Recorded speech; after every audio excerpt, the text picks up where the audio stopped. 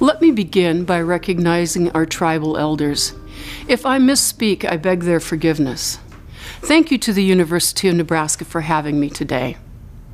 UNL is a land-grant institution. This designation was created by Congress in 1862 with the Morrill Act during the Civil War.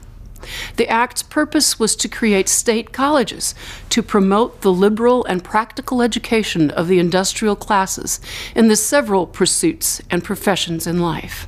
The Morrill Act provided each state with 30,000 acres per member of Congress for this purpose, in addition to the U.S. government's prior 162 violent expropriations of around 10.7 million acres of sovereign tribal lands. These bloody events birthed the modern higher education system.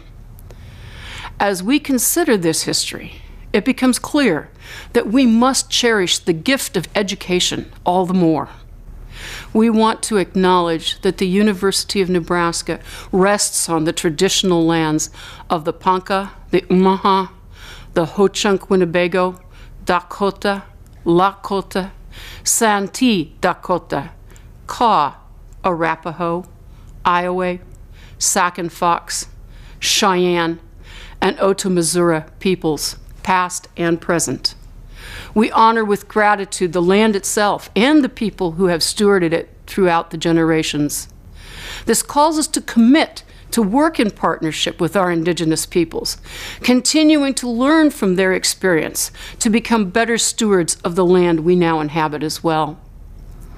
Let us utilize the education provided by UNL to bring peace and justice to all peoples.